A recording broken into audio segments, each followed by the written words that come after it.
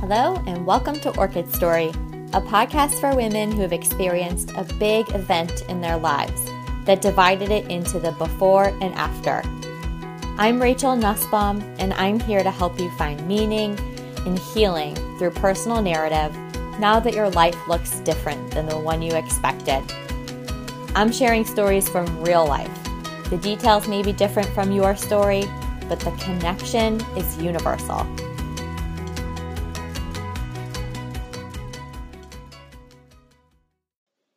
Hi, everybody, and welcome to today's episode, which is a window to your story. So today I'm not going to be reading a personal narrative that I've written. I often like to teach the concepts about personal narrative and how writing can be healing. I teach them based on my own experiences and also based on the scientific research that looks into narrative. And I always love both because that's kind of my specialty, is blending lived experience with what is known from the scientific side of things. And I teach a lot. Most of the work that I bring to you is based in a concept called narrative identity. And today I want to share with you a quote that this episode is based on and kind of where I got the idea for the writing exercise that I'm going to share with you today. And the quote is from who I consider sort of like the father of the idea of narrative identity, a psychologist named Dan McAdams. And here's the quote for you. Narrative identity is a special kind of story. A story about how I came to be the person I am becoming. So when Dan McAdams first conceived of narrative identity in the 1980s, he was actually teaching. And he and his students were trying to come up with an idea of what identity would look like if you could see it. And so they were batting around lots of ideas about this. And what they eventually landed upon, or he landed upon, was that if you could see identity, it would look like a book of all of your stories from your life. So each of us can picture our identity as a book of stories. And that was kind of how the idea of narrative identity was born. And I think he's come a long way, and there's been so much research that's been done since the 80s on narrative identity that maybe this is now a simplistic way of looking at it, looking at identity as a book of our stories. But to me, it works, and it helps us to envision what this concept is. So I like it. And I love two things about this quote of his. The first thing I love about it is that a story does help us answer, how did I get here? So that part about how I came to be the person. What events led me to this place? And sometimes we don't really know what that is.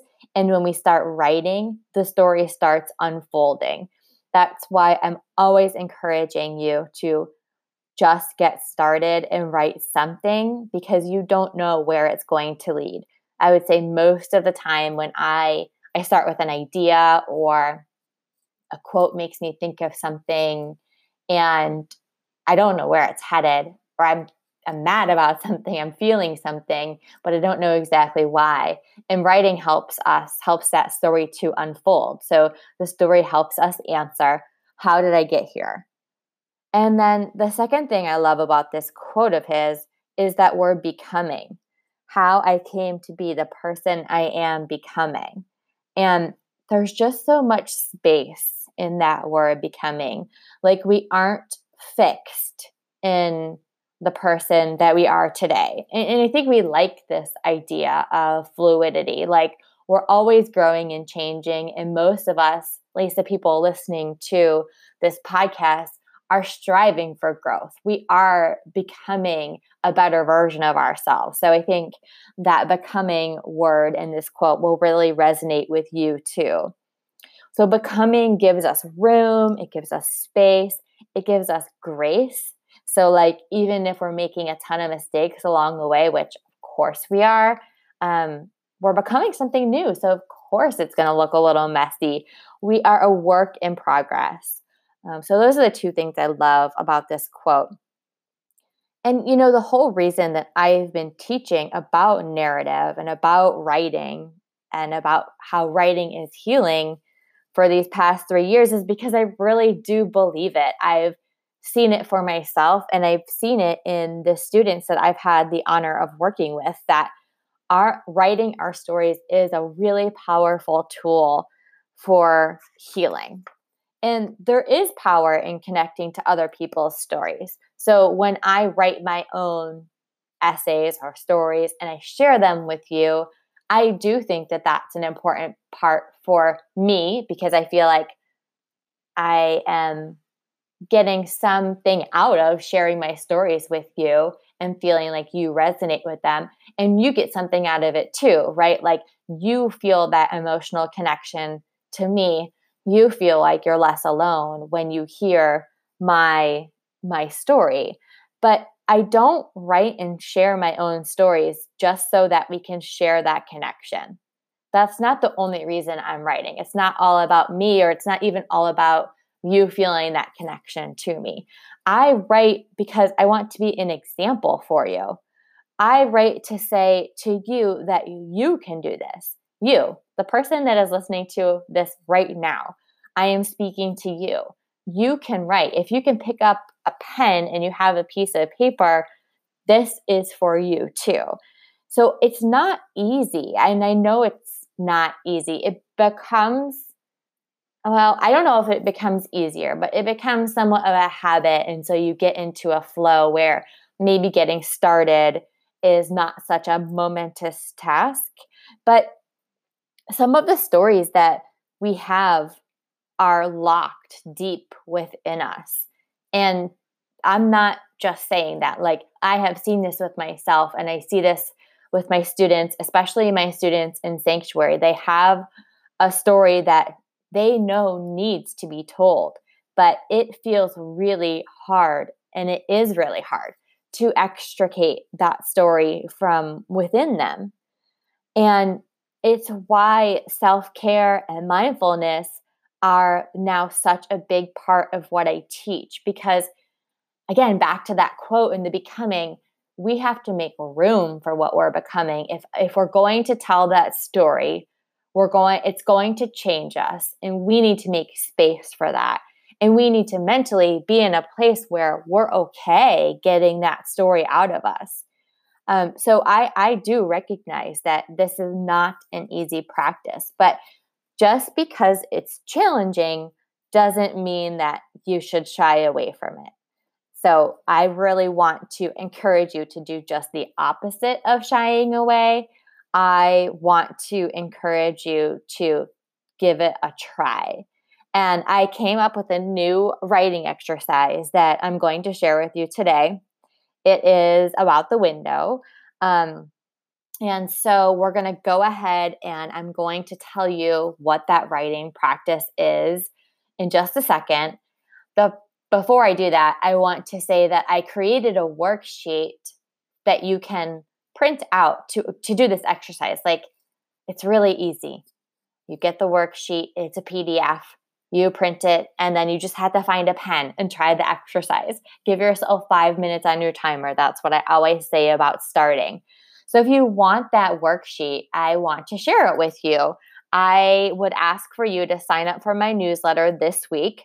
So by October 28th, sign up for my newsletter, and I will send you the worksheet that I created for this window exercise. Okay, it's a new worksheet that I just created.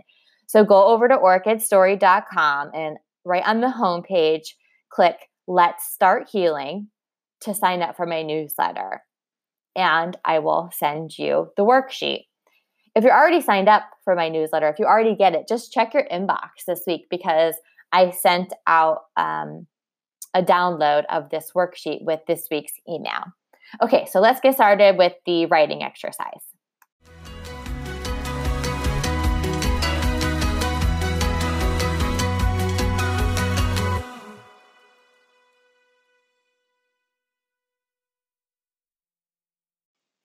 Okay, so let's get started with this writing exercise. Rather than thinking of your life story as that entire book, remember we talked about Dan McAdams visualizing identity as an entire book of life stories. Let's look at one moment in time. So oftentimes I teach about self-defining memories, which are those moments that are big moments that define who we are.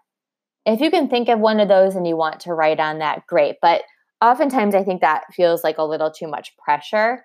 So I am going to ask you to think of something in your life, an event that happened to you that made you feel something that happened like recently.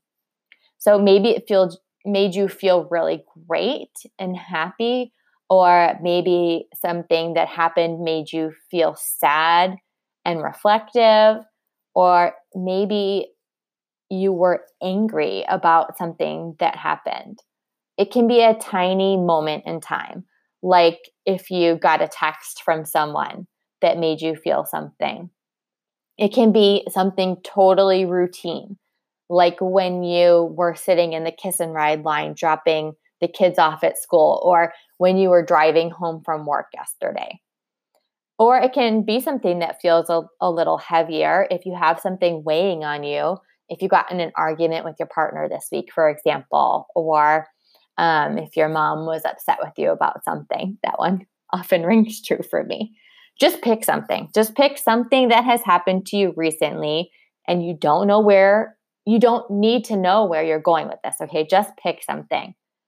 Now, I want you to picture yourself as the narrator of this story, watching the event that happened unfold through a window, okay? So you are on the outside of what's happening, looking in on it through this window. I want you to literally picture a window in your mind, and on the worksheet I created, I put a window on it so you can visualize it as you think about this story unfolding. The first thing I want you to do is simply describe what you see through the window. What events are unfolding? So if it was let's go with the text message example. Describe yourself picking up your phone after it pinged and reading the message. Tell us what the message said. Tell us what you felt in your body. Tell us what was going on in the background as you were reading this text. Okay? Describe the scene. This is like a physical description. Use your senses to help you describe the scene. That's the first part.